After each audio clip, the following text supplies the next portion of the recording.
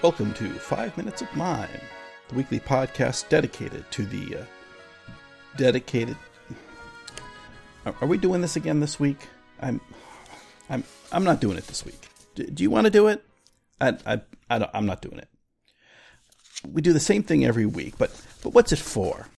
What's it about? Is this what it's about? No. You want to know what it's about? I'll tell you what it's about. Mime. Is it about motion, position? No. Mime is about people, relationship.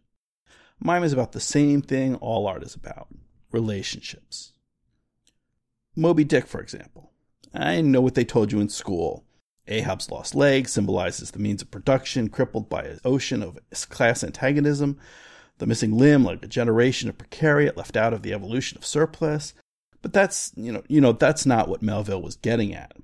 What he's getting at, what Moby Dick is about, is Ismael and Queequeg. It's about their relationship, how they relate to each other. The supposed civilized man and the cannibal barbarian. Ismael is disconnected, disinterested in the world he finds around him on land. What he finds in Queequeg is that essential connection we all seek. What do they have in common? What do they share? They share a room, they share a bed, they share humanity. Away from the constrictions of society, in the shadows between land and sea, in the momentary coterie aboard the whaling vessel, they find each other.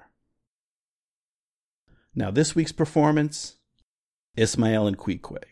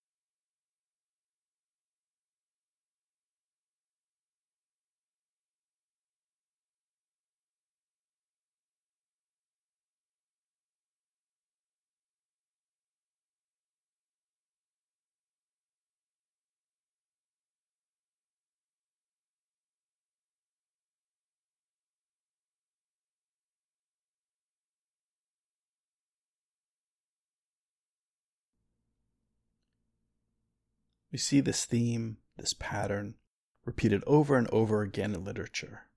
Ismael and Queequeg, Harry and Ron, Ben and Anakin, Frodo and Sam, Doc and Marty, Jimmy and Henry, Indy and Short Round, David and Nigel, Petroni and a 707.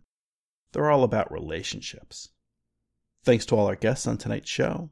If you'd like to learn more, please visit us at 5minutesofmime.com. Join the conversation on our Facebook listeners page, the 5 Minutes of Mime Quiet Storm, and on Twitter at 5 Minutes of Mime. Subscribe to 5 Minutes of Mime through the Google Play Store and through iTunes, where you can rate the podcast and leave a review if you are so inclined. Send your comments to comments@5minutesofmime.com. Your true whale hunter is as much a savage as an Iroquois. From all the guys at 5 Minutes of Mime, and myself, S.C. Angerman, thank you for listening. Until next mime, good night.